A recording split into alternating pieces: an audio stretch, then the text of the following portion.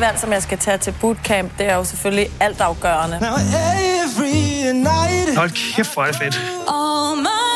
Jeg tænker, der er, hvad der skal være, for at skabe en fuldstændig fantastisk sæson. X-Factor. Hver fredag på TV2 og TV2 Play. Normally, being a little extra can be a bit much. But when it comes to healthcare, it pays to be extra. And United Healthcare makes it easy with Health Protector Guard fixed indemnity insurance plans. Underwritten by Golden Rule Insurance Company, they supplement your primary plan, helping you manage out-of-pocket costs without the usual requirements and restrictions like deductibles and enrollment periods. So when it comes to covering your medical bills, you can feel good about being a little extra. Visit uh1.com to find the Health Protector Guard plan for you. Say hello to a new era of mental health care. Cerebral is here to help you achieve your mental wellness goals with professional therapy and medication management support. 100% online. You'll experience the all-new Cerebral Way, an innovative approach to mental wellness designed around you. You'll get a personalized treatment plan from a therapist, prescriber, or both in a safe and judgment-free space. Your Cerebral therapist or prescriber will outline a customized plan with clear milestones along the way, so you can get to feeling your best. With Cerebral, you're not alone in your mental health journey. We're here to empower you to live a fulfilling life. So take that first step towards a brighter future and sign up today at Cerebral.com/podcast and use code ACAST to get 15% off your first month. Offer only valid on monthly plans. Other exclusions may apply. Offer ends July 31st, 2024. See site for details. Ready to pop the question? The jewelers at BlueNile.com have got sparkle down to a science with beautiful lab-grown diamonds worthy of your most brilliant moments. Their lab-grown diamonds are independently graded and guaranteed identical to natural diamonds, and they're ready to ship to your door. Go to BlueNile.com and use promo code LISTEN to get $50 off your purchase of $500 or more. That's code LISTEN at BlueNile.com for $50 off. BlueNile.com, code LISTEN. Du har fundet vej til NBA-podcasten fra TV2 Sport. God fornøjelse. Der er altså Antetokounmpo! Så færdig en aflevering. Flyby! Kan du svare igen? MVP'en tryller. Ja!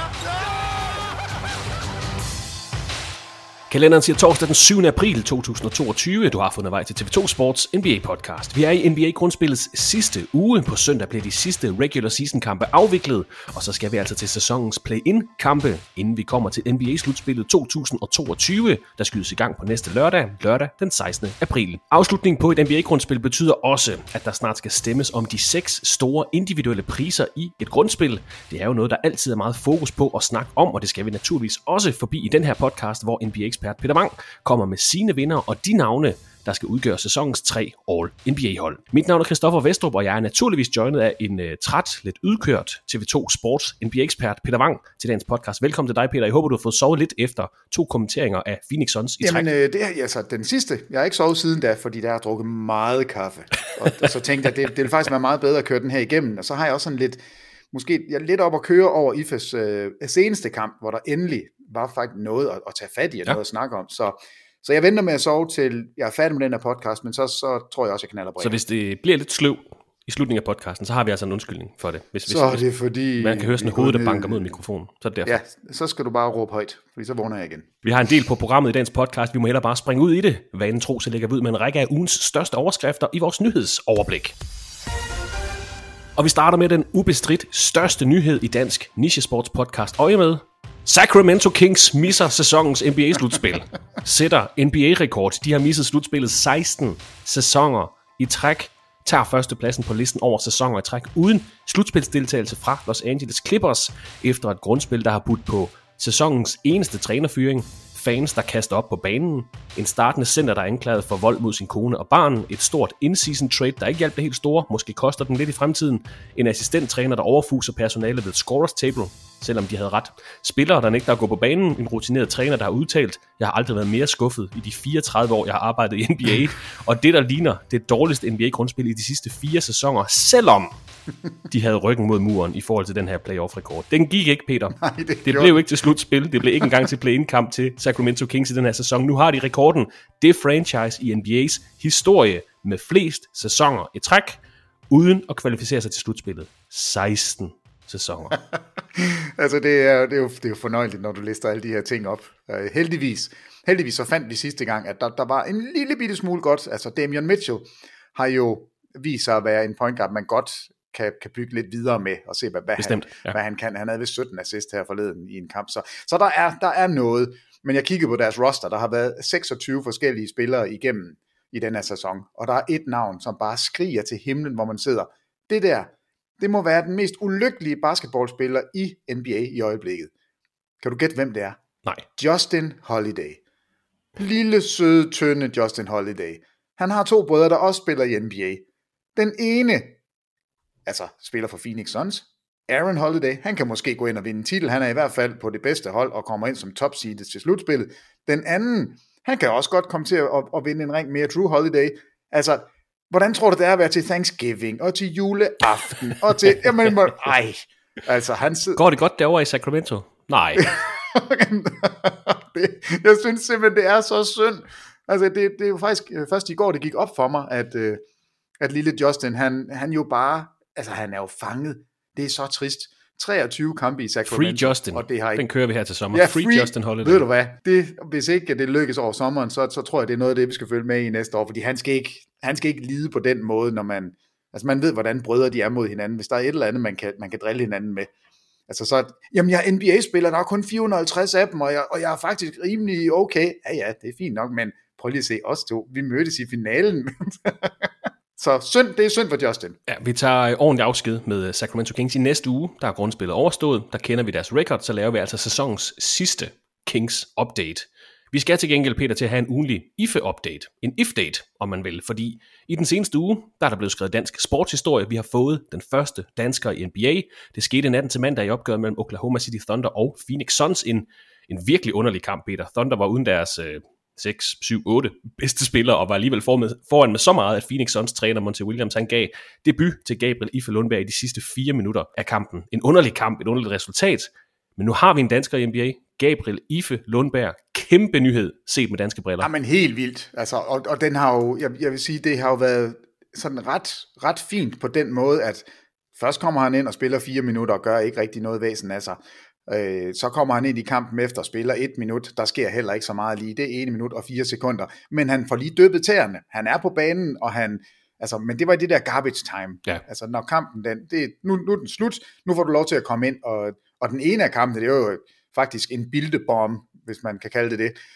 Altså der får vi jo at vide af Thomas Bilde, at grunden til, at han kommer ind og spiller det ene minut, det er jo simpelthen fordi, at Chris Paul er henne og sige til Monty Williams, hey, husk lige, vi har en spiller, så sidder herovre, han er kommet hele vejen fra Danmark, han sidder her nu, vi giver ham penge for at spille basket, prøv lige at teste ham, vi kan godt lide ham. Ja, det er mod Lakers her natten til onsdag. Ja, det var en skør sekvens, altså virkelig, virkelig besynderligt, og vidne lidt om, at Monty Williams nok, jamen jeg ved ikke, om han havde glemt ham, det så sådan ud. Og så får vi forløsningen, er jeg lige ved at kalde det, rigtige minutter i nattens kamp. Altså, det var da helt vildt at få lov til at spille 12 minutter. Jeg sad og kommenterede kampen sammen med Jakob Prytz, og jeg var flindrende rasende til sidst på Monty Williams. Jeg var sådan, det her, de var bagud med 39. De spillede så ring, og Clippers spillede godt. Phoenix spillede så ringe. Og så sidder de der nede med 39. Prøv nu lige, du mangler 4 startere. Jay Crowder var ikke med, Ayton var ikke med, Booker var ikke med, Paul var ikke med. Altså jeg troede, det ville blive minutter, i hvert fald i første halvleg. Og så går vi til halvleg, og de er pivringe, og alt er forfærdeligt. Tredje kvart, der kommer han ikke engang ind og spille. Og så heldigvis er der en eller anden, der tager fat i ham og siger, nu prøver vi noget andet i fjerde kvart, og kommer ind med alle bænkspillerne. Og desværre, Wainwright var også med, også en two-way player, den anden two-way player.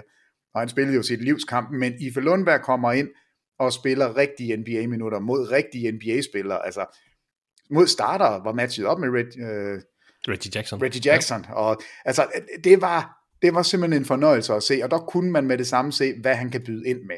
Så endelig har vi en rigtig NBA-spiller, der også har scoret point, har lavet assist og stjålet bolde. Alt er godt. Ife Lundberg, han har vist, han hører til. Men det var det, vi hungrede efter. Det var simpelthen at se en dansker på banen i NBA. Det har vi altså ikke set før. Lad os lige høre, hvad hovedpersonen selv sagde efter den historiske debutkamp her natten til mandag.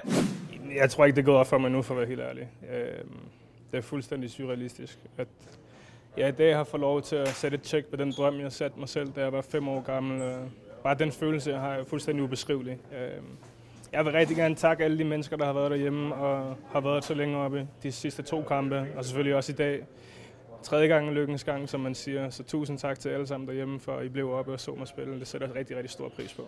Hvor hårdt var det at sidde ude i en kamp, hvor det jo faktisk ikke går ret godt? Spillet af OKC spiller en flot kamp, men jeres hænger ikke sammen. Og så sidde og vente på sin chance. Hvor hårdt er det at sidde og vente derude, når man nu ved, at det her, du er så tæt på den guldkiste, som drømmen jo er?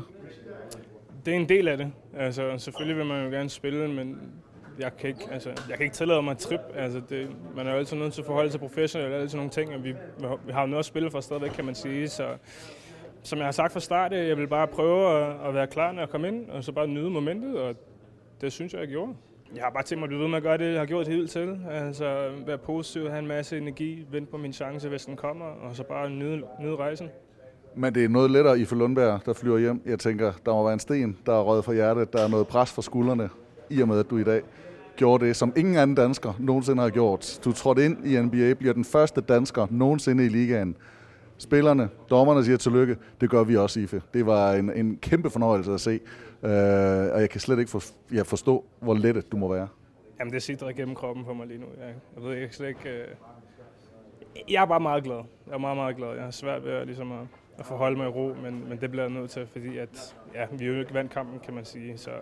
Men jeg er rigtig, rigtig glad, jeg er rigtig stolt, og endnu en gang tusind tak til alle dem, der har fulgt min rejse og blevet ved med at følge mig. Det sætter jeg rigtig, rigtig stor pris på. Ja, han blev altså den første dansker nogensinde til at optræde i verdens bedste basketballliga, NBA. Det er også noget, som Peter og Chris Nielsen og Jens Laulund har vendt i det seneste afsnit af Crunch Time, et afsnit, man kan se lige nu på TV2 Play. Vi er naturligvis glade for debuten. Vi er naturligvis glade for, at topholdet Phoenix Suns giver Ife Lundberg den her chance i en periode, hvor de lige har sikret sig det bedste grundspil i holdets historie. 3 kampe på CV'et nu, Peter. Thunder, Lakers og så her natten til i dag. 12 minutter på udebane mod Clippers. Scorede sin første point, havde 5 assists og et steal også. Vi hæpper på ham, det er der slet ikke nogen tvivl om. Er det for tidligt at sige noget som helst om, hvad han sådan spillemæssigt kan bidrage til hos Suns? Vi har jo kun lige 17 minutter at vurdere det på. Nej, jeg synes jo egentlig, at den her kamp, den sidste, den viser præcis, hvad han kan bidrage med. Det er lidt af det hele. Altså, jeg tror, jeg siger under kampen, at han er ikke... han har ikke sådan en spidskompetence, at han bare er mega god til at skyde træer, eller mega god til at dække op, eller mega god til at dunke, eller... Altså, han er bare rigtig dygtig til det hele. Det er sådan en svejserkniv, de har for bænken. Jamen, det er det. Det er det virkelig, og jeg synes jo, han spiller 12 minutter, han rammer en træer, han har 5 assists, 2 rebounds, 1 steal, smider en enkelt bold væk, er plus 22 på banen, scorer 3 point. Altså, det her er jo sådan et vidne om en all-round statistik. Og jeg ved godt, det er en lille bitte sample size. Men det her med, at han ufortrødent går ind og prøver nogle ting, altså han har også et par dribleture ind igennem feltet, han er forudseende. Altså det stil, han laver, det er mega godt lavet. Han læser lige spillet, stjæler bolden op og laver en assist ud af spillet. Så jeg synes, man kan se, at det her er en spiller, der kan noget af det hele. Og jeg tror også, det er derfor, både Devin Booker og Chris Paul har været altså direkte i deres omtale af Ife Lundberg, siger, vi kan enormt godt lide ham som spiller. Altså de begynder jo allerede at omtale ham, som om det er deres bedste ven. Altså det er et virkelig godt menneske og sådan noget. Det er jo ret fint, at de siger det. Men de behøvede ikke at sige noget. De kunne jo bare holde deres mund. Altså, hvorfor skal vi snakke om Ife Lundberg? Altså, vi er nummer 1 i Western Conference. Vi skal vinde det hele. Og så kommer der en spiller ind på en two-way-kontrakt her til sidst. Det er jo fordi, der er noget her. Der er noget, de gerne vil. Og jeg tror ikke, det er tilfældigt, at Chris Paul går hen og får fat i Monty Williams. Altså, det havde han bestemt ikke behøvet. Han kunne lige så godt have siddet og kuggeluret. Det gjorde han ikke. Og for mig vidner det om, at stjernerne vil gerne have ham. Og den der statline, han laver, vidner om, at det er bare en meget, meget dygtig all-round-spiller. Og hvis man vil se den her episode med Chris Paul og Monty Williams, så kan man klikke ind på sporttv2.dk/basketball, hvor der ligger en artikel, der netop handler om den her episode fra Lakers-kampen. Man kan også klikke ind på vores sociale medier. Vi følger naturligvis med Ife Lundberg. Vi har lige lagt lidt højdepunkter fra Phoenix Suns pressemøde efter nattens kamp mod Clippers op på vores Facebook- og Twitter-profil. Nu siger du de her statistikker, Peter. Efter sin første kamp, den her underlige kamp mod Oklahoma City, der havde Ife Lundberg en PER på minus 24,24, så det var ikke den nemmeste start i NBA, skal vi også lige huske. Men nu har han fået hul på den, han har scoret sin første point, 5 assists i den her kamp mod Clippers.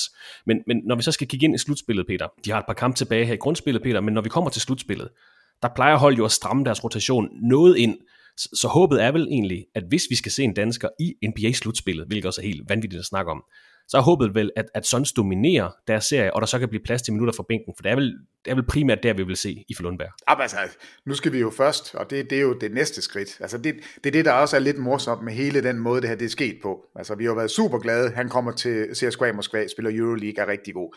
Så får han den her kontrakt, så kommer han over og sidde bag ved bænken, så kommer han til at sidde på bænken. Ja. Nu kommer han så ind på banen, nu har han scoret sine første point. Det næste skridt er jo at få lov til at spille i slutspillet. Og der skal han altså have en kontrakt. Han er jo uden kontrakt, når grundspillet det er slut. Ja, det skal vi jo huske på. Det er rigtigt. Så det er det første, der skal lykkes. Det er jo, at han er en af de 15 spillere, der må være på en playoff roster. Og alle peger på, at Elfrid Payton, som ikke spiller godt i øjeblikket, og som heller ikke spillede godt i nattens kamp, at det er ham, Phoenix siger farvel til. Og så håber vi, at de byder Ife Lundberg ind. Hvis ikke det sker, så må vi jo håbe på, at han viser nok i de sidste par kampe, til at man tegner en kontrakt med ham til næste år. Ja. Og jeg synes, det lyder lidt som om, at det godt kunne være den vej, vi går. Altså jeg vil vurdere, at han er en bedre spiller end Elfrid Payton for Phoenix. Så jeg synes jo, man skulle, altså selvfølgelig skulle man signe ham, man skulle have med i slutspillet. Lad os gå ud fra, at han får den kontrakt. Så har du ret. Så kigger vi jo ikke ind i starterminutter, eller 20 minutter, eller noget som helst. Så bliver det meget pæfærdigt. Han vil være på bænken, han vil være en spiller, der måske i specialsituationer kan bruges, men jeg tænker ikke, at vi skal sætte næsen for højt op efter minutter i slutspillet under alle omstændigheder. Men det var altså den næststørste historie her i podcast øje med, lige efter Sacramento Kings debuten til Gabriel Ife Lundberg. Faktum er, at Danmark har sparket døren ind til NBA. Danmark er faktisk det sidste af de halvstore lande i Europa til at få en spiller i NBA. Jeg var lige at kigge på historisk, Peter, hvordan Europa har leveret spillere til NBA. Norge, Sverige, Finland og Island har alle haft spillere i NBA. Finland har jo Lauri Markkanen lige for tiden. De store europæiske lande, Tyskland, Spanien, Italien, England, Frankrig har naturligvis en god historik med spillere i NBA. Det samme kan siges om landene på Balkan, hvor Serbien, Kroatien og Grækenland især har markeret sig, til dels Bosnien og Montenegro, stolte traditioner med at levere spillere til NBA. Nordmakedonien er faktisk også med, for det ikke skal være løgn. De baltiske lande, Letland, Litauen, Estland har alle haft eller har spillere i NBA. Holland, Belgien, Schweiz og Østrig er repræsenteret. Bulgarien, Rumænien, Polen, Ukraine, Tjekkiet, Georgien, Ungarn, Tyrkiet, Rusland selvfølgelig, Slovenien, Slovakiet har alle haft eller har spillere i NBA.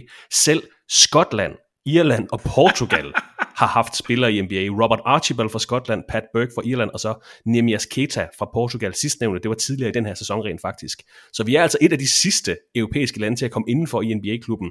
Vi mangler stadigvæk Hvide Rusland, Wales, Moldova, Albanien, Kosovo og så de mindre lande som Malta, Luxembourg, Liechtenstein. De har altså endnu ikke fået en spiller i NBA, men når Danmark nu er så langt fremme i skoene på så mange andre fronter, designmæssigt, eksport, skuespillere, det er også på tide, vi kommer indenfor, synes jeg. Ja, men altså, jeg bytter gerne en Svanen og en syverstol for en NBA-spiller. Lidt Mærsk-millioner. Men nu, der er et land, du ikke nævner, og det er jeg jo lykkelig for, at de ikke har en spiller før os, og det er Færøerne.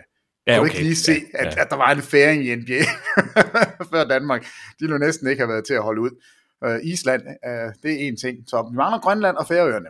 Ja, det er selvfølgelig rigtigt. Der må vi se, om de også kan komme med. Men altså, ja, det er jo fedt at kunne sætte flueben ved den. Altså, jeg kan jo huske, vi talte netop om Keita i Portugal, fordi han spiller for Sacramento Kings. Og det var lidt mærkeligt, at de ikke tidligere havde haft en eller anden random portugisisk spiller inden. Nu har vi en ægte dansk spiller, som ikke bare er på en roster, ikke bare har siddet og kigget på. Han har faktisk været på banen. Og den kamp i nat, altså hvis man kigger på den sådan isoleret set som en basketballkamp, så er han altså med i de 12 minutter, hvor Phoenix fuldstændig vender kampen og scorer franchise record 48 point. Lige præcis. I en kamp, hvor de i anden periode 9 point scorer de. Og hvad var der forskelligt fra anden periode til fjerde periode? Jamen det var Ife Lundberg. Der var også nogle andre spillere, der lavede lidt. Altså Wainwright, han var tosset god, og Bismarck Biombo spillede også. Altså, hele den der bænkunit, der kom ind, de fik sat tingene på plads, og det var super fint i forhold til, hvis man skal kigge igen, Elfrid Payton, -3 på banen, han scorede 2 point. Det var ikke nogen særlig god kamp for ham, skød 1 for 7, så kommer Lundberg ind, 12 minutter, ligesom Payton, og det er jo en helt anden historie. Ikke, at han producerer mange flere point, han scorer 3 point, men plus 22 på banen. Og det er små ting, og det er noget, men det er noget, man kigger på.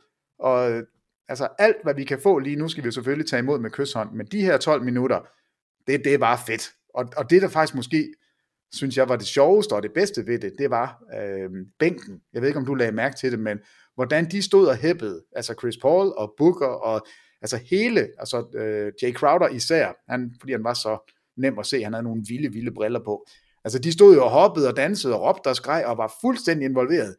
Det var super fedt, og det må også være rigtig fedt for Ife Lundberg at mærke, at starterne, altså igen, den her kamp, den var tippet over til Clippers fordel. Altså de ville nok vinde den ligegyldigt hvad. De havde ikke behøvet at gå amok over det her. De kunne bare have ventet på, at det sidste fløjt var kommet. Men de var involveret, og de sendte i hvert fald et signal til de spillere, som normalt ikke får så mange minutter, at I en del af holdet, vi holder med, og vi har brug for jer. Det synes jeg var fedt. Og det er altså også fedt, at det lige er det ubestridte tophold i NBA, der samler Gabriel Ife Lundberg op. At det ikke er Orlando, eller Minnesota, eller et eller andet Sacramento, kunne du have sagt. Sacramento for den sags skyld. Altså det er Phoenix Suns, der, det skal siges, de har spillet nogle virkelig undervældende kampe mod Memphis, Oklahoma i den seneste uge. Så henter de en 11-point sejr over Lakers her natten til onsdag, hvilket gav dem sejr nummer 63 i grundspillet. Ny franchise-rekord, vi har nævnt det bedste grundspil i Phoenix Suns franchise-historie. Devin Booker, han blev topscorer i kampen med 32 point her mod Lakers. Nu har Chris Paul været med i New Orleans Pelicans bedste sæson nogensinde, Los Angeles Clippers bedste sæson nogensinde, Houston Rockets bedste sæson nogensinde, og nu Phoenix Suns bedste sæson nogensinde målt på sejre i grundspillet. Altså 4 klubbers bedste sæsoner, der har Chris Paul været involveret. Ret imponerende. Jamen han er for vild, og jeg synes også, der kom, nu kan jeg ikke huske den, men der kom statistik på i nat, hvor der også stod, at han havde været med i nogle af de største turnarounds. Altså da han kommer til Oklahoma, har de jo ikke vundet en kamp, og så kommer han ind og sætter styr på det. Da han kommer til Clippers, er de pivringe, han får styr på det. Ja. Og hver eneste gang, altså også til Phoenix nu, de 2 år han har været der, har de jo bare vundet kampe. De var i finalerne sidste år, topseedet i år. Det fælles for, det er, at Chris Paul, han er bare god. Altså du vinder bare kampe med Chris Paul, og specielt i de der minutter, hvor det er helt tæt til sidst i kampe, der er han altså bare clutch. Der er ikke noget at gøre, og det er ligegyldigt, hvem han spiller sammen med. Han sørger for, at du får en god afslutning. Og han er egentlig en lille smule undervurderet, er jeg begyndt at synes, fordi vi altid kigger på alle de ting, han ikke har nået i slutspillet. Ja. Og det har altid været, så har han en hamstringskade der, så er der en finger der, så er der et eller andet der. Det er altid skaderne, vi kigger på. Men jeg er glad for, at du nævner de der records, fordi det vidner om en spiller, der bare, altså han gør andre bedre. Det er virkelig en point guard, der gør andre spillere bedre. Og det var også ham, der sørgede for, at Ife Lundberg fik spilletid i tirsdagens sejr over Los Angeles Lakers. En sejr, der satte en stopper for Lakers drømme om NBA-slutspillet den her sæson. De tabte, San Antonio Spurs hentede en udebanesejr over Denver Nuggets, ret imponerende, må vi jo ikke lige sige. Men dermed, så kan Lakers ikke nå indenfor i top 10 i Western Conference, kommer ikke med i play-in-turneringen i Vest. Lige da Anthony Davis kom tilbage, så måtte man så undvære LeBron James i et par afgørende kampe, og Lakers, de er ikke engang med i play-in-feltet, Peter. Altså skader sæsonens udvikling taget i betragtning, hvor overraskende eller skuffende er det her, altså at Lakers ser ud til at ende på en 11. plads i Western Conference. Jamen det er da en katastrofe. Jeg kan faktisk ikke huske, at jeg har været mere skuffet over udviklingen over en hel sæson for et hold. Altså der er nogle gange, skal vi sige, I skulle have været tophold, I blev kun nummer 7, eller I skulle have været uden for slutspil, I kom indenfor, og det er en stor overraskelse. Det her, det er det mest undervældende. Altså jeg kan faktisk ikke finde nogen, altså jeg ved ikke, hvornår der har været et hold, som på den her måde er gået helt ved siden af, hvad vi havde regnet med. Det her anså jeg for 100% utænkeligt. Altså, jeg ville snakke om, at det kunne godt være, hvis alt gik galt, hvis det her Westbrook-cirkus ikke fungerede, hvis, så kunne de måske falde ned i play-in-kampene, fordi der er mange andre gode hold. Men uden for play-in-kampene, uden for top 10, altså det giver ingen mening, når man kigger tilbage fra sæsonstart, og faktisk heller ikke som sæsonen udviklede sig. Jeg er ligeglad, at der har været skader. Det er der på alle hold, men at de lige nu ligger med en record, der hedder 31 sejre, 48 nederlag. Så sammenligner jeg bare med New York Knicks, som vi synes er katastrofalt. 35 sejre og 45 nederlag. Altså, jamen, det giver, ja, jeg ved det. Jeg ved ikke, om det er det mest undervældende. Vi kan godt prøve at dykke ned i det på et tidspunkt og kigge på hold, som har lavet katastrofale sæsoner. Jeg er helt sikker på, at den her Lakers-sæson, den vil dukke op. Altså det er der ingen tvivl om. De har fået indtil videre 56 kampe fra LeBron James, 39 fra Anthony Davis, altså ud af deres 79 kampe ligger sig blandt de 10 dårligste angreb og forsvar i grundspillet, og har altså tabt 7 kampe i streg. Der er meget snak om den her, du kalder det en katastrofe, men den her skuffende sæson hos Lakers. Der er mange, der spørger til, betyder det, at Lakers bagland, de kommer til at tage styringen tilbage i forhold til, hvordan man former holdet? fremadmæssigt, Peter. Jeg tror, vi er nødt til at dedikere lidt mere tid i en fremtidig podcast til at snakke om, hvad gør Lakers egentlig her i offseason for at optimere det, de trods alt har, altså LeBron James, Anthony Davis, Russell Westbrook. Bare sådan overordnet set, hvad tror du, der kommer til at ske her til sommer? Jamen altså, på Twitter, der kører den jo allerede nu. Altså jeg sidder lige og kigger på et tweet fra sådan noget Fanaway World, som, altså det er jo ligegyldigt, hvad det er. Who should replace Frank Vogel as Lakers head coach next? Ja, han er jo, det har de meldt nærmest. Det er slut, han er væk. Altså det tror jeg slet ikke, der er nogen tvivl om. Og det kører jo inden sæsonen er slut. Jeg synes, det er så ufint. Altså, fint, I er ude, men der mangler altså 3 kampe. Det er, altså jeg synes, det er under værdighed at begynde at tale om, hvem skal have trænerens job næste år. Altså, spil sæsonen færdig, og så kan I komme med alt jeres ballade. Altså, der skal ske noget jo. Altså, de kan jo ikke køre videre med Westbrook, LeBron James og Anthony Davis på den her måde.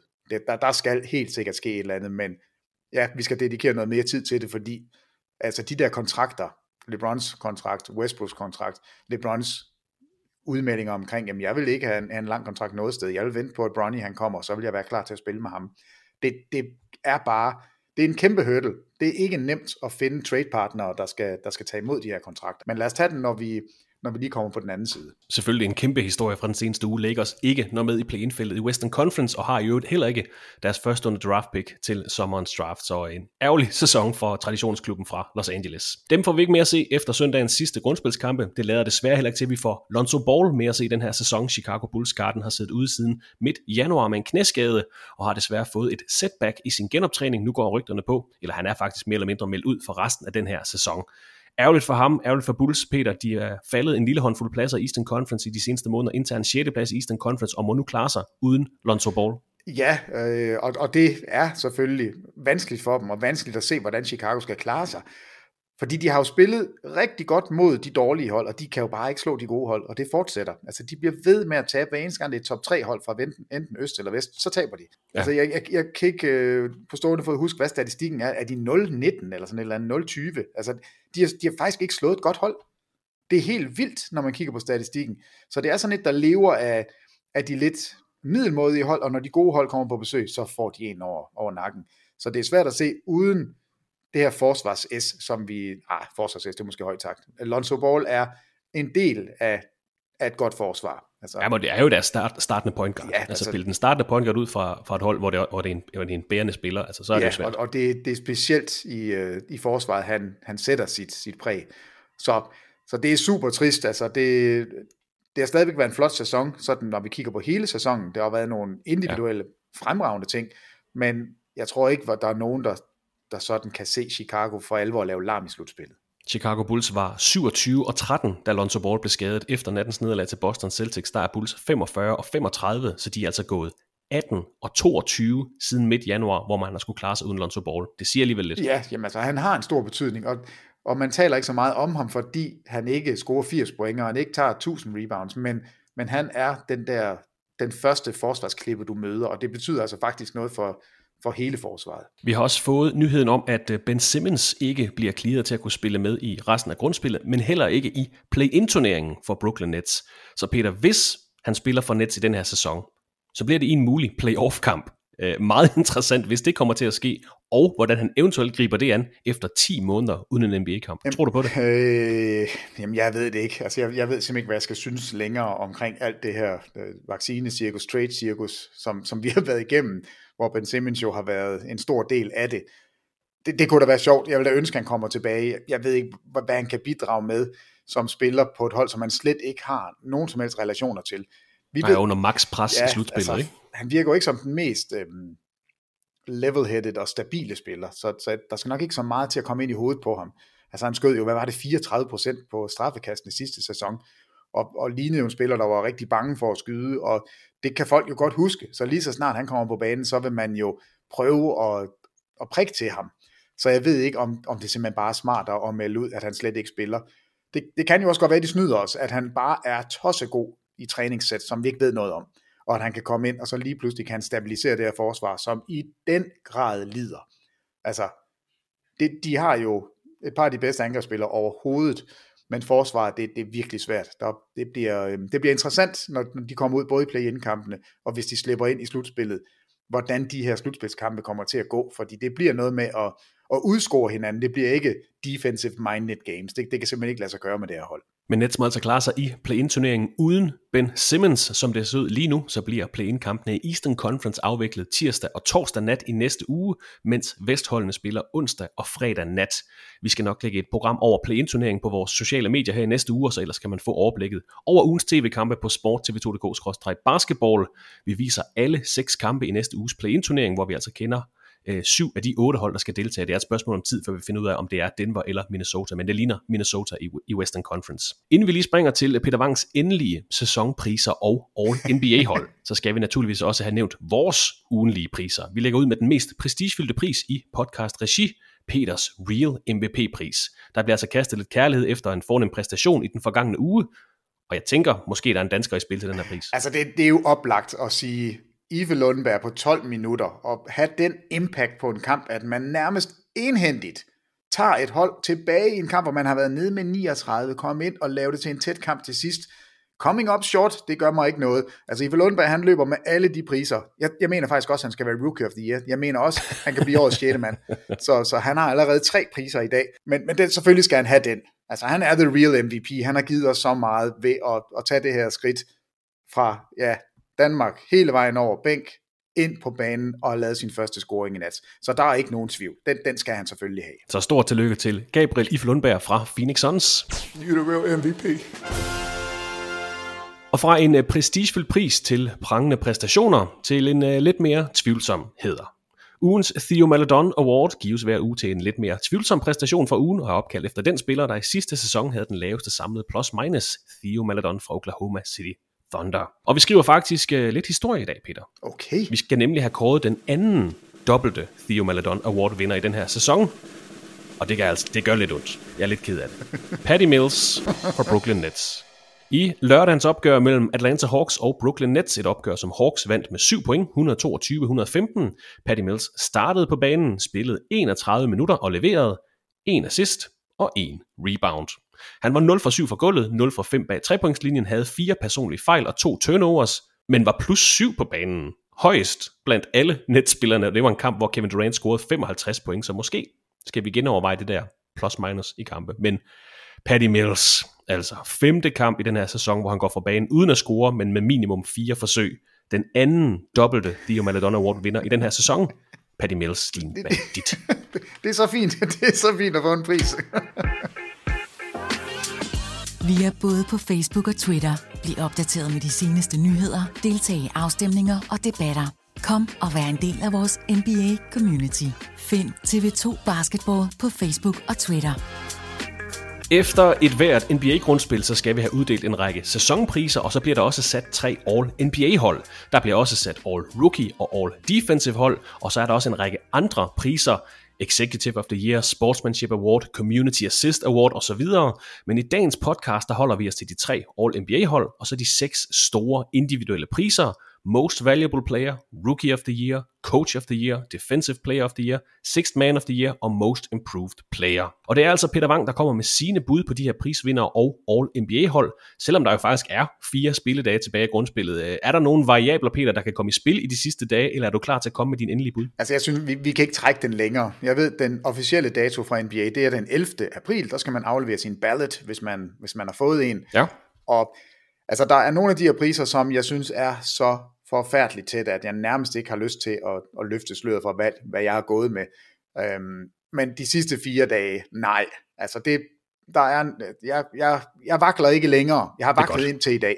Så nu står den fast, og jeg står ved den. Sådan er det. Ellers så må du lige komme med en parentes, når vi løber navnene igennem. Yes. Det sidste, jeg lige kan nævne, inden vi springer til Peters endelige bud, det er, at vi er tilbage i midt januar, den 13. januar, for at være helt præcis, der optog vi en podcast med Peters mid-season-priser. Og dem skal jeg nok lige fornævne, som vi løber gennem de her 6 store sæsonpriser. Og det skal lige understreges, at det var jo Peters bud på, hvem der lå til at vinde priserne på daværende tidspunkt, og ikke forudsigelser om, hvem der kommer til at vinde dem efter grundspillet. Så når vi refererer til dem, så er det mest ment som et værktøj til at sætte ting i perspektiv, vise hvordan prisfavoritterne måske har ændret sig. Og Peter, igen, du ser endelig til, hvis du har en variabel eller en nuance eller en parentes til din bud. Ja, det skal jeg nok. Vi skal også lige nævne, at jeg har bedt Peter om at lave en top 3 til hver af de her individuelle priser, der jo officielt bestemmes via en afstemning. Det er et panel af nordamerikanske journalister og mediefolk. De afgiver stemmer til de spillere og træner, som de mener fortjener de her priser. Ved MVP-prisen, der giver man en første, anden, tredje, fjerde og femte stemme, der hver især har en vis pointværdi. Den spiller med flest point vinder MVP-prisen. Ved de 5 andre individuelle priser, der afgives der kun en første, anden og tredje stemme, men ellers fungerer det på fuldstændig samme måde. Jeg ved ikke, om Peter har gjort det samme i dag, men han har i hvert fald lavet en top 3 til hver eneste pris.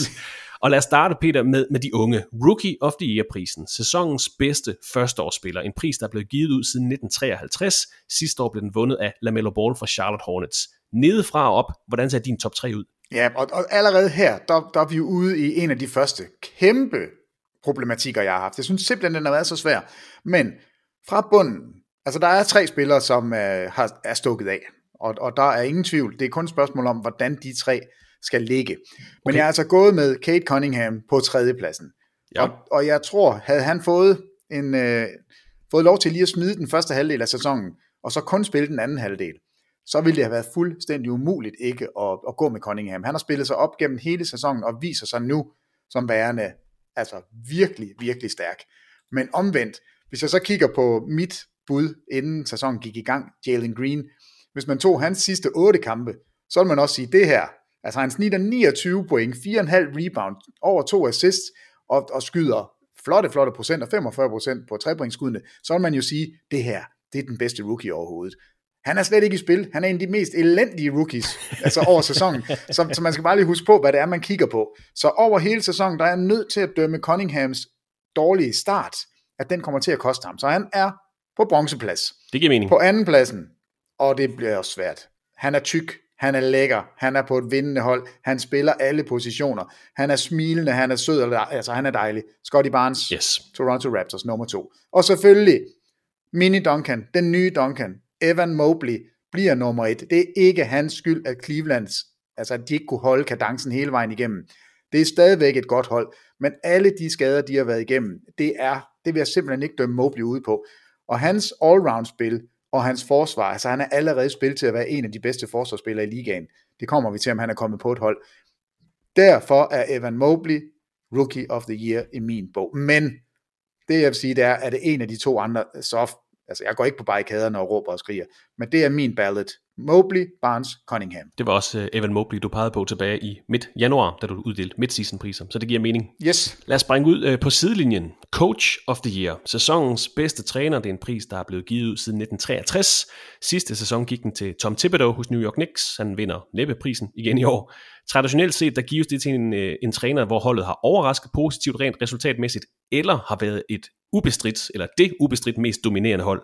Igen, nedefra og op, Peter, din top 3 til Coach of the Year-prisen for sæsonen 21-22. Ja, det mest forvirrende hold i sæsonen, det er Boston Celtics. Og jeg har Ime Udoka til at være på 3. pladsen. Okay. Altså, fordi man kan jo sige, han var jo fyret en måned inden i sæsonen.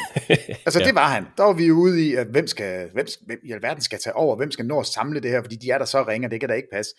Nej, han var klogere end alle os andre. Altså, det var ham, der sørgede for, at man fik vendt rundt. Han lavede nogle justeringer forsvarsmæssigt, så han viser også, at han kan noget i forhold til X's and O's.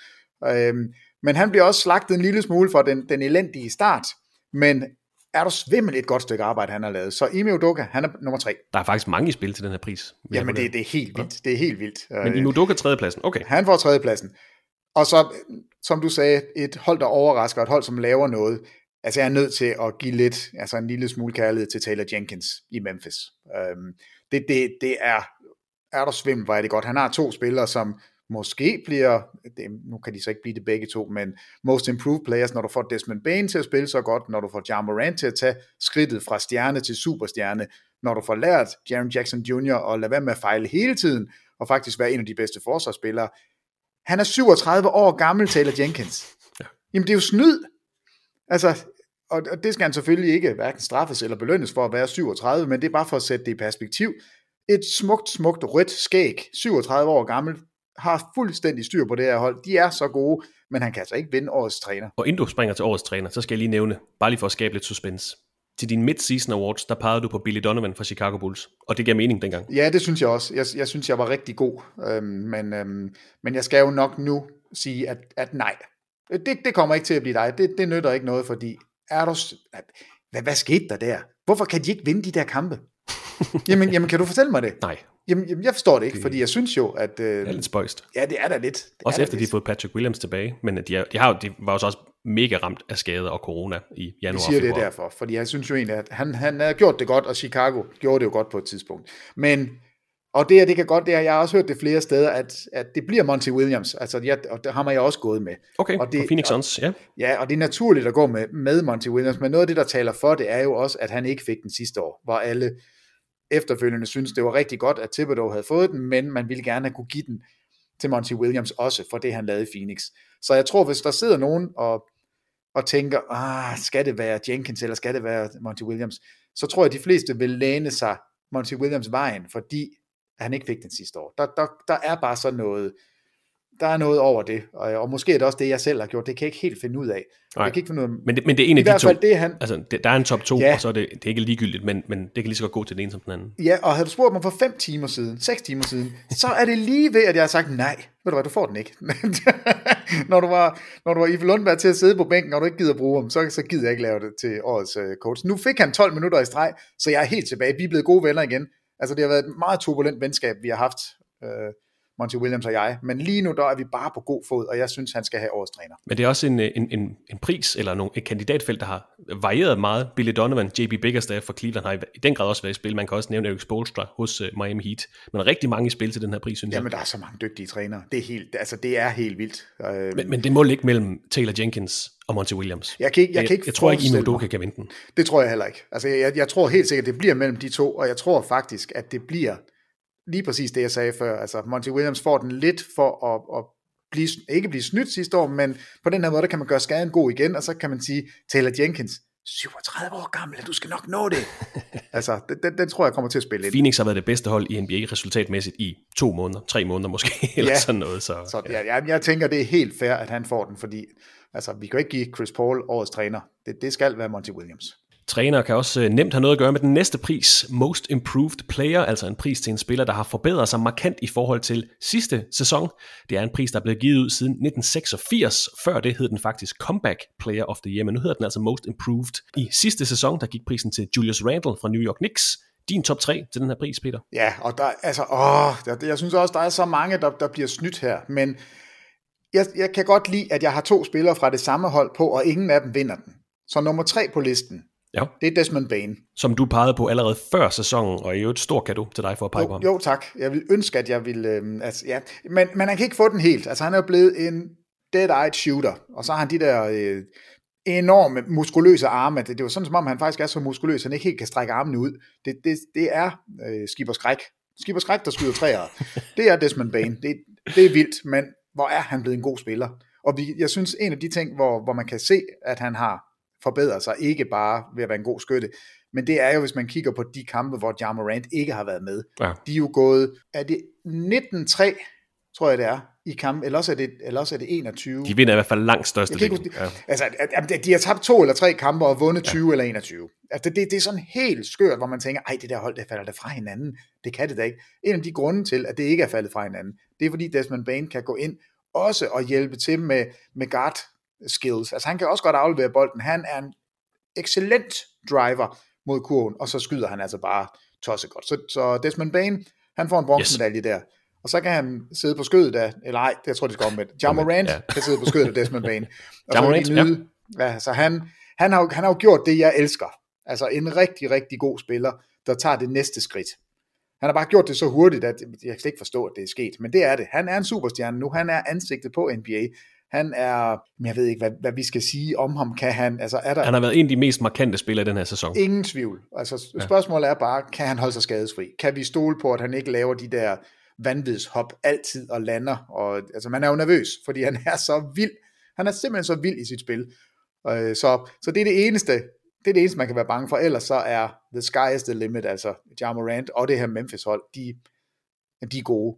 Det er virkelig, virkelig et godt hold. Og inden du kommer til førstepladsen, Ja Morant vil være det arketypiske eksempel på en spiller, der vinder den her pris, for det er jo typisk der, hvor man siger, okay, det er en profil, der lige pludselig markerer sig som en All-Star, All-NBA-spiller. Vi har set det mange gange tidligere, spillere som Julius Randle, Pascal Siakam, CJ McCollum, Jimmy Butler, for den sags skyld. Så det vil være et arketypisk eksempel på en vinder den her pris. Men det er ikke ham, der får den. Nej, og det er jo også oftest en spiller, der har spillet 2 sæsoner og kommer til sin 3. sæson. Ja.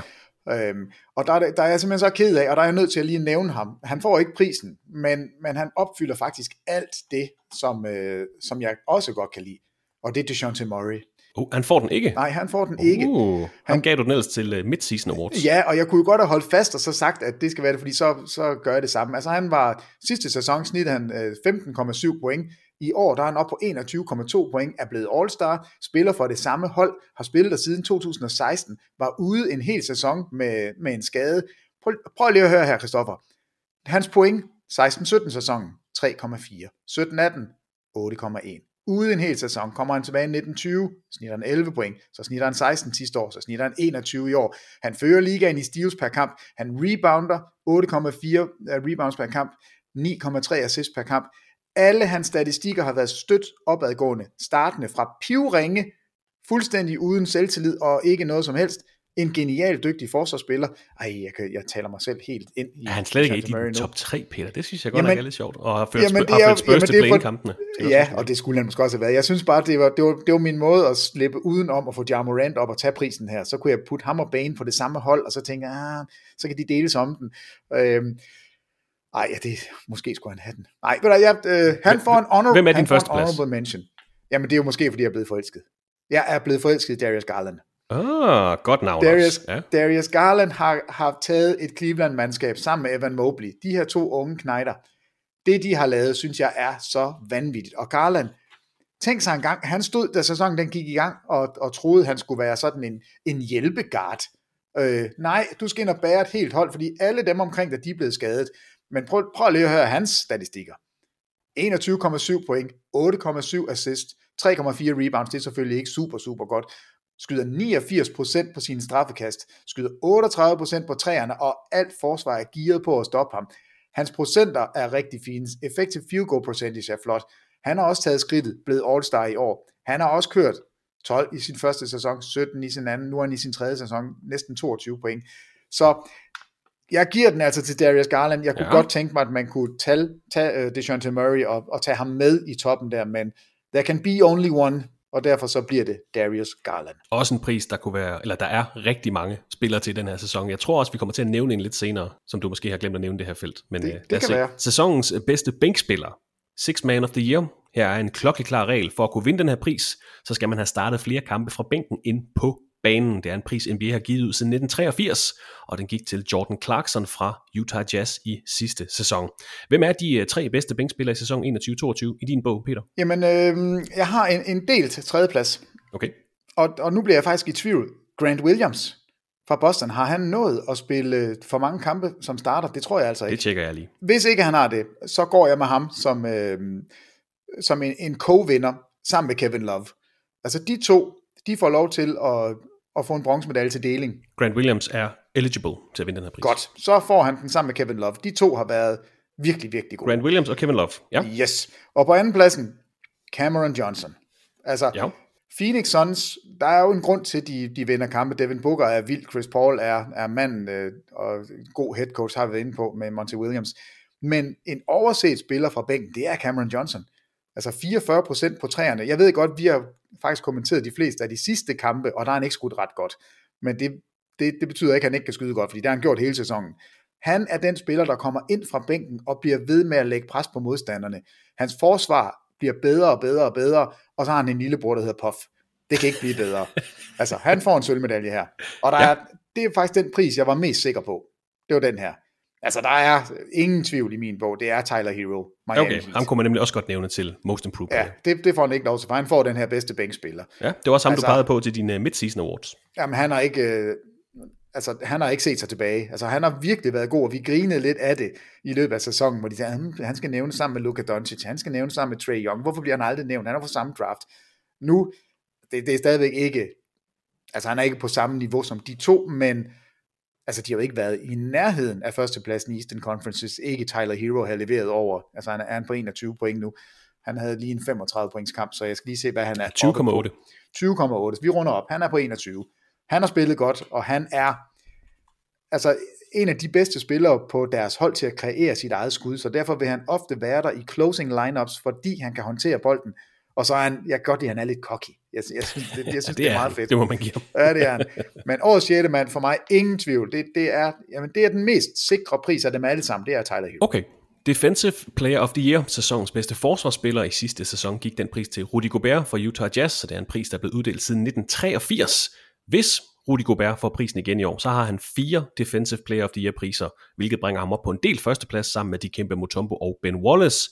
Fra 3. til 1. pladsen, Peter, Defensive Player of the Year. Marcus Smart. Okay. Altså, Bostons forsvar har været det bedste i ligaen i et langt stykke tid, og der er Marcus Smart, han er en væsentlig del af det. Det der med point of attack, han er den spiller, der du møder først, han er den spiller, der dækker modstanderens bedste spiller, og noget af det, han kan, som alle rigtig gerne vil i det moderne NBA, han kan bytte på screeninger uden at blive udstillet. Altså, der findes ikke en spiller, han ikke tør matche op med, ikke kan matche op med. Jeg er lige ved at sige, selv Joel Embiid vil han godt prøve kræfter med, og vil ikke være, altså, det vil ikke være helt umuligt for ham at volde ham lidt besvær. Han er så stærk, og så har han den der x-faktor, som er så svær at kvantificere og definere. Altså, han løber jo hovedet ind i en mur, hvis det er det, der kræves. Altså, han er simpelthen så vild. Det energiniveau, han kommer med, det kan du ikke bare opfinde eller lære dig selv. Det har du bare, og det har Marcus Smart til overflod. Ja. Og han får ikke noget som helst for at være blevet en langt bedre point guard i sæsonen også. Det er ikke derfor, han får den her pris, fordi det er en forsvarspris. Han er god. Bronzemedalje. Og så er det Mikal Bridges. Ja, for Phoenix Suns. Ja. Han får ikke prisen som nummer 1. Han er nummer 2. Lidt det samme som jeg siger, Marcus Smart. Han bruger bare ikke sin fysik på samme måde. Han bruger sin hurtighed og så sin lange, altså som i seriøst lange lemmer. Nej, hvor har han lange arme. Det ser så mærkeligt ud, fordi han er så tynd.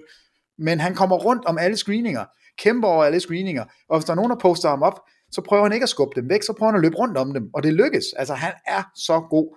Så grunden til, at Phoenix forsvar er top 3 forsvar, det er primært, fordi Bridges, han er på banen. Så han er nummer 2. Men der er bare en, for jeg havde også store kvaler med den her pris, og det bliver ikke Rudy Gobert, og det bliver ikke Time Lord, og det bliver ikke nogen af dem, som også bliver nævnt hele tiden. Jeg tror heller ikke, det bliver Draymond Green, som du havde i din midseason award, har kun spillet 43 kampe i år. Og det er simpelthen, fordi han ikke har spillet kampe nok. Ja. Derfor er han ude. Ja. Der er en, altså det er heller ikke Bam Adebayo, en spiller, jeg simpelthen ikke turde gå op imod.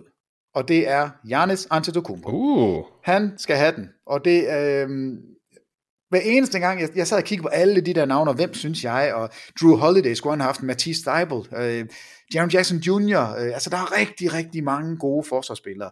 Og så vendte jeg bare tilbage til, okay, jamen hvem synes du er mest frygtindgydende? Hvem tror du, det andet hold er mest bange for?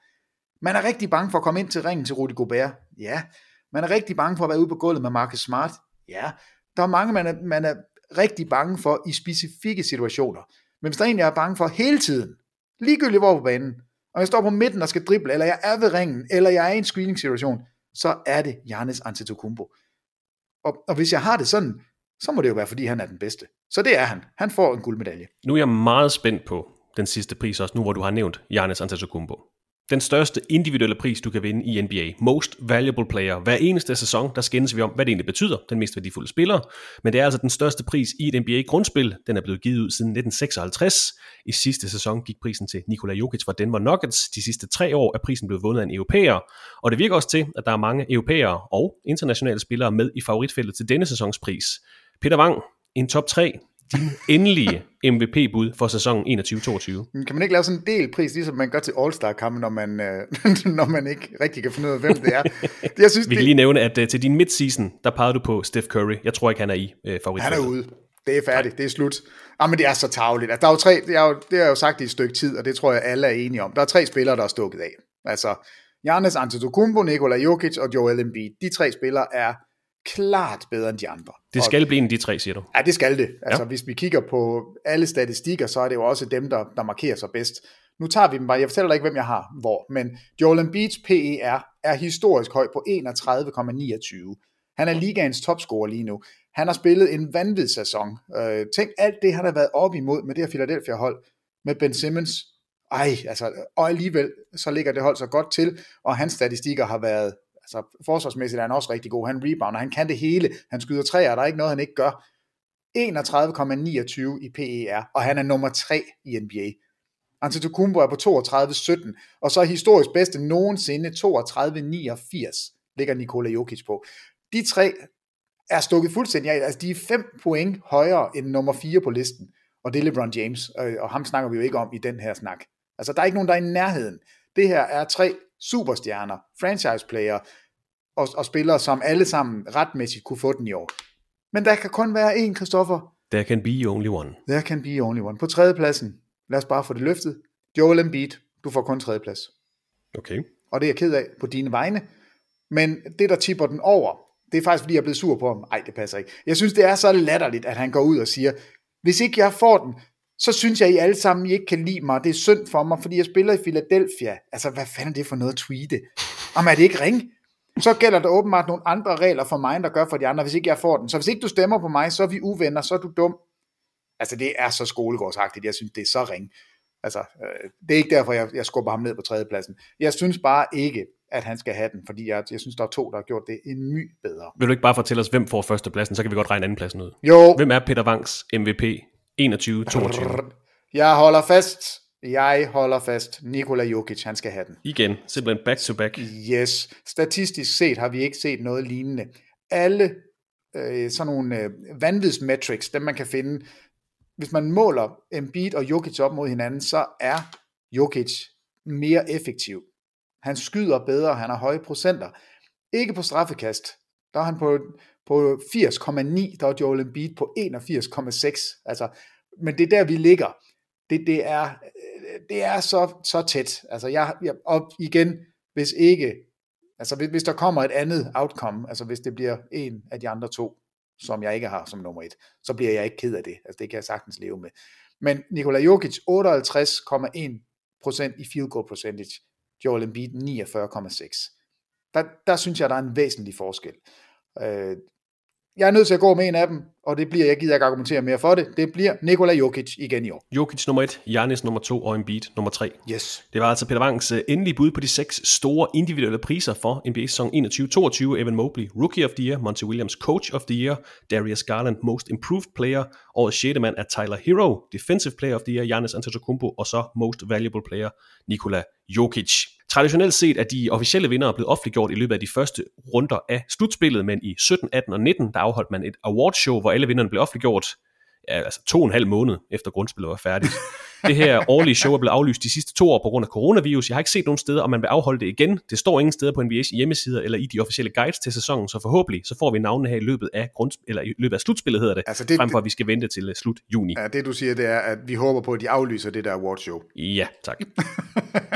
Så skal vi til de 3 All-NBA-hold. Det er en form for årets hold, som man har kåret i samtlige NBA-sæsoner, altså siden debutsæsonen tilbage i 46-47. I de første mange sæsoner, der kårede man et første og et andet hold, men siden 1988, der har man altså også udnævnt et tredje hold, first, second and third team. Det kan være en indikator for, hvilke spillere, der har været de toneangivende profiler i et NBA-grundspil, og de her hold, de bliver kåret på samme måde, som man finder sæsonpriserne. Man har et panel af journalister, mediefolk, de vælger 5 spillere, som de giver en første, anden, tredje, fjerde og 5. stemme. Stemmerne svarer til et antal point. De spillere med flest point på deres position får så en plads på enten første, andet eller tredje holdet. Og på de her All-NBA-hold, der bliver man jo bedt om at stemme på 2 guards, 2 forwards og en center. Det er altså ikke All-Star-formatet, hvor man jo har 2 guards og 3 frontcourt-spillere. Her skal man stemme om 2 guards, 2 forwards og en center per hold. Og for første gang i mange sæsoner, Peter, der er det på centerpositionen, at folk har problemer i år. Ja, og det har jeg jo også, men heldigvis har NBA jo lavet en kattelem, hvilket er fuldstændig latterligt, men det har de. Så nu kan du både stemme Embiid som center, og du kan stemme ham som forward. Og det hjælper jo mig rigtig meget, fordi ellers ville problemet jo være, hvem skal jeg vælge? Joel Embiid eller Jokic? Altså, så er der jo en af dem, der ryger ned. Helt hysterisk, at Joel Embiid, han skal spille forward. Jamen, det er helt. Ja, det er det men også. Vi følger reglerne, Peter. Det er ikke os, der laver dem. Vi følger reglerne. Så det har faktisk været meget, meget let at lave de her hold. Nej, det har da været mega svært. Men jeg er klar. Jeg har altså også defensive teams, så jeg ved ikke, om vi skal tage dem først. Fordi det... Ej, lad os gemme dem til næste uge. Alright, jamen det gør vi så. Men Peter, All NBA, der er et første og et andet og et tredje hold. Yes. Vil du ikke bare tage den fra toppen? Første holdet for sæsonen 21-22? Første holdet, det giver sig selv. Giannis og Embiid er forwards, og Jokic er centeren. Jokic, Embiid og Giannis, det giver mening. Så er der 2 guardpladser. Ja, og som Luka Doncic har spillet sig op i løbet af de sidste par måneder, og Dallas er fløjet op igennem rangeringen, så kan jeg ikke andet end sige, selvfølgelig er Luka Doncic den ene guard, og Phoenix Suns, vi er nødt til at belønne deres hårde arbejde, så Gabriel Ife Lundberg som den anden guard. Nej, Devin Booker, han får den anden plads. 4 internationale spillere, og så Devin Booker fra NBA's tophold. Det har jeg faktisk ikke engang tænkt på, før du siger det. Ja. Jokic, Embiid, Giannis, Doncic, Booker. Vi skal nok lige få lagt de her hold ud på vores sociale medier, så man får overblikket. Men godt første hold. I like it. Ja, det er du svimmel. Jeg vil ikke ret gerne spille mod dem her. Yes. Nej, det vil jeg ikke. Så skal det i hvert fald være Luka Doncic, der skal dække mig. Så kan jeg løbe fra ham. Men alle de andre, dem er jeg bange for. Et andet hold så? Ja. Hvis det var så nemt, det her første hold. Jamen, jeg har jo forberedt mig. Derfor er det nemt. Den første guard, det bliver Ja Morant. Ja, det giver mening. Han er rigtig god. Jeg kan godt lide ham. Og så kommer problemerne. Fordi, hvor meget skal jeg straffe Steph Curry for at sidde ude så længe? Hvad med Trae Young, som ikke dækker op overhovedet, men er god til at lave mål og lave afleveringer til andre, der laver mål?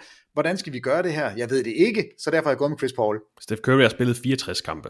Yes, og det bliver Chris Paul. Okay. Fordi jeg synes, at vi er nødt til at kigge på det her Phoenix-mandskab og sige, det er det bedste hold i NBA. Det er franchise record. De har været stabile hele vejen. Hvad skyldes det? Jamen, det skyldes Booker og Paul. Og på den her måde kan jeg få dem begge to honored. Så Ja Morant og Chris Paul, I er mine 2 guards. Yes. Så har jeg Kevin Durant som den ene forward.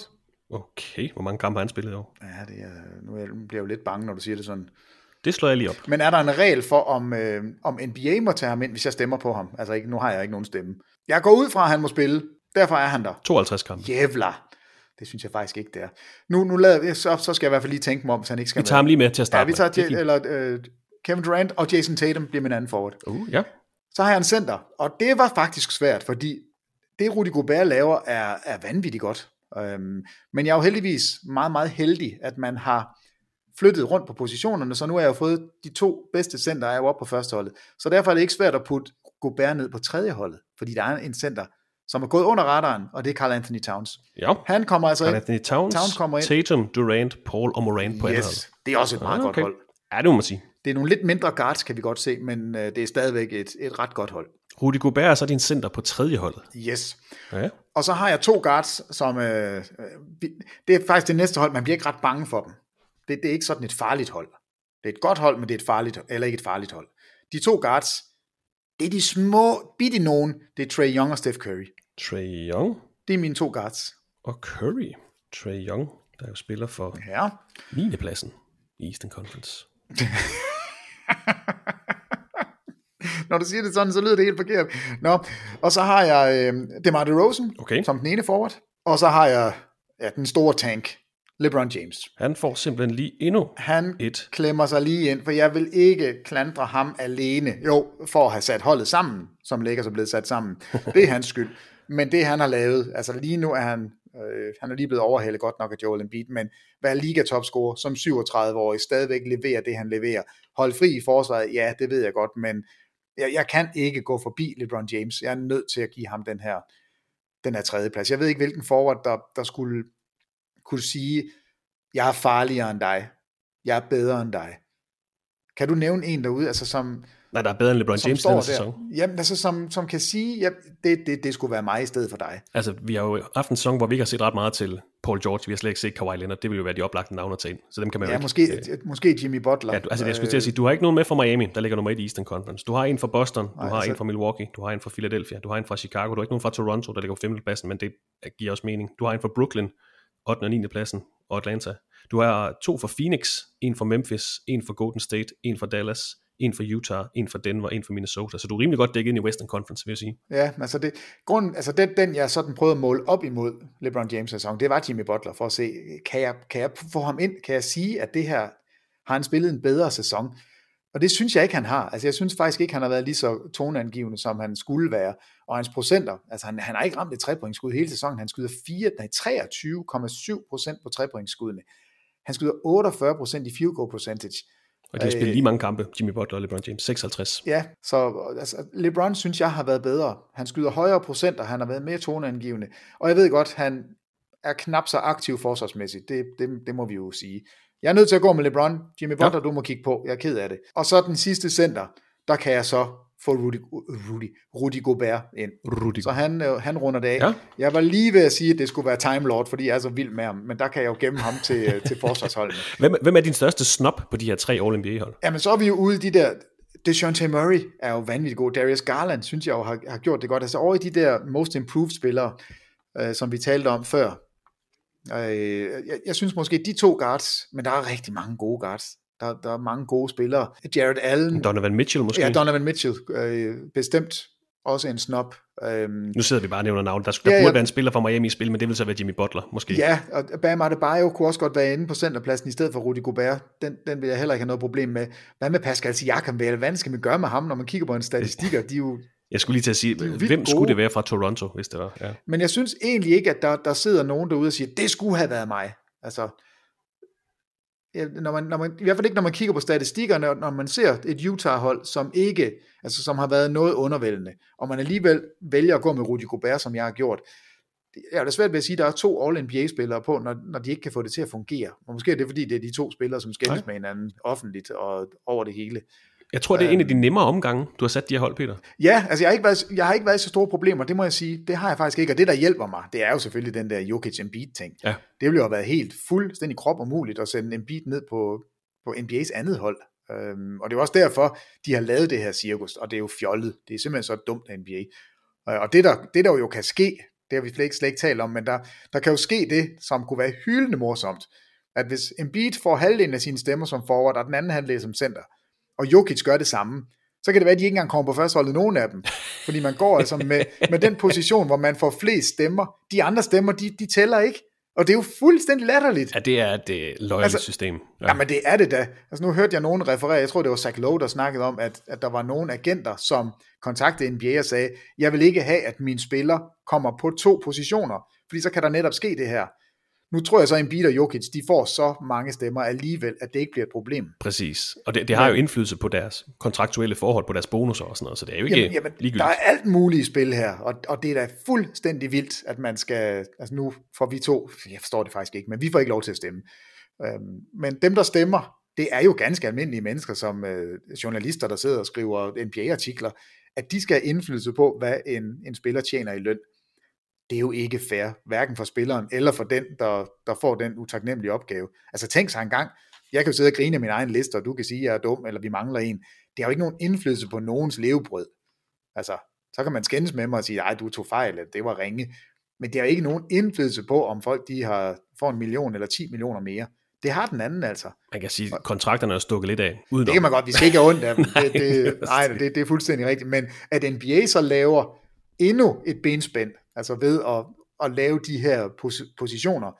Altså, men det er jo svært, Peter, fordi det kan jo være så til næste sæson, så kan det være, at det er 10 guards, der er de 2 angivne spillere. Prøv og der er kun, lige at høre her, det er jo ikke svært.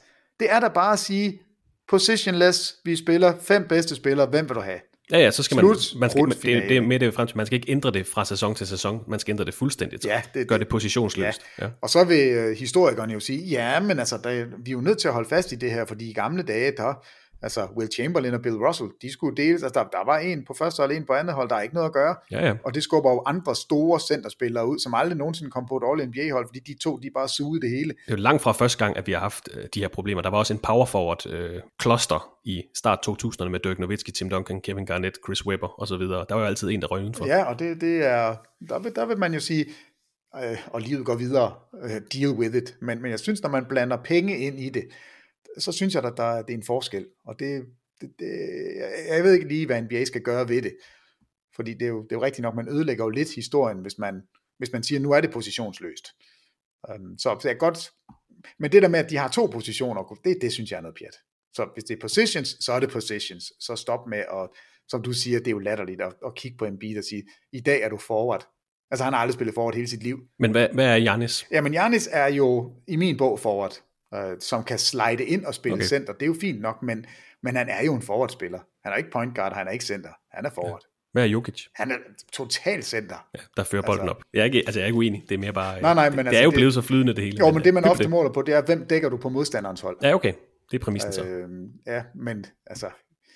Det er jo svært, fordi man er jo nødt til at sætte en stor forward til at dække en spiller som Doncic. Ja, præcis. Bliver man så lavet til en guard, fordi man dækker en guard.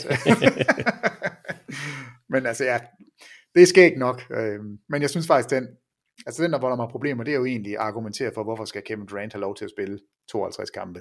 Hvis ikke det bliver ham, så er det Bam Adebayo, jeg tror, jeg vil sætte ind, eller Jimmy Butler, en af de to. Men altså Peter Wangs 3 All-NBA-hold. Første holdet Nikola Jokic, Joel Embiid, Giannis Antetokounmpo, Luka Doncic og Devin Booker. Andet holdet Karl Anthony Towns, Jason Tatum, Kevin Durant, Chris Paul og Ja Morant.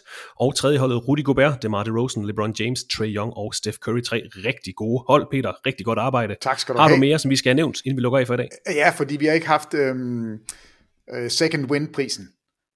Og jeg er nødt til lige at sige den. Der er en spiller, som jeg kan slet ikke, jeg er helt på røven over, hvad han laver. Okay. Jalen Hort, hvor mange kampe har han spillet i sæsonen? 4 nu. 4 kampe nu. De sidste 3 kampe, han har spillet, 2 af kampene har han haft over 20 rebounds.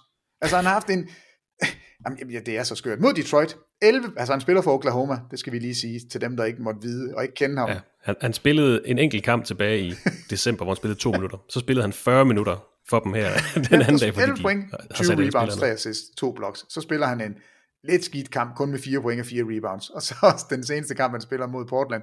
24 point, 21 rebounds, 3 assists, 3 steals, 45 minutter og 35 sekunder. Så om ikke andet, så har han da brug for lidt second wind. Han må da være træt og gå fra overhovedet ikke at spille, så tager han den der. Og det er bare for at sige, det er altså de der statistikker, især i den sidste uge, eller de sidste 14 dage af en sæson, der kommer nogen helt obskure nogen. Men han har i hvert fald taget fat om den her chance for at vise, hvad han kan. Altså, du går ikke bare ind og tager 21 rebounds i en NBA-kamp. Det sker ikke. Altså, så skal du virkelig, så skal du kunne noget. Han skød så 1 for 6 på straffekastene. Det vil jeg jo så holde lidt imod, hvis jeg skulle lave hans nye kontrakt. Du får ikke så meget, fordi du skal lige ramme de der straffekast. Men en second wind award, den kan han lige nå at få med på falderæb. Godt at få ham nævnt. Peter Wang, tak for din tid i dag, og god arbejdsløst her i weekenden, hvor vi jo altså skal have lukket NBA-grundspillet ned med de sidste kampe. Jamen, tak i lige måde. Vi skal jo lave noget af det sammen, Christoffer, så det bliver en dejlig weekend. Du kan se med her på søndag fra kl. 21.30, hvor vi altså viser de sidste kampe fra NBA-grundspillet 21-22. Fra 21.30 til 03.30, der står den på det her NBA 360-format, hvor vi springer mellem de kampe, der er i gang. Og så fra kl. 03.30, der viser vi hele opgøret mellem Phoenix Suns og Sacramento Kings, hvor der altså er gode muligheder for masser af spilletid til Gabriel Ife Lundberg. Så se med på søndag fra kl. 21.30, når vi slår den sidste knude på NBA-grundspillet 21-22.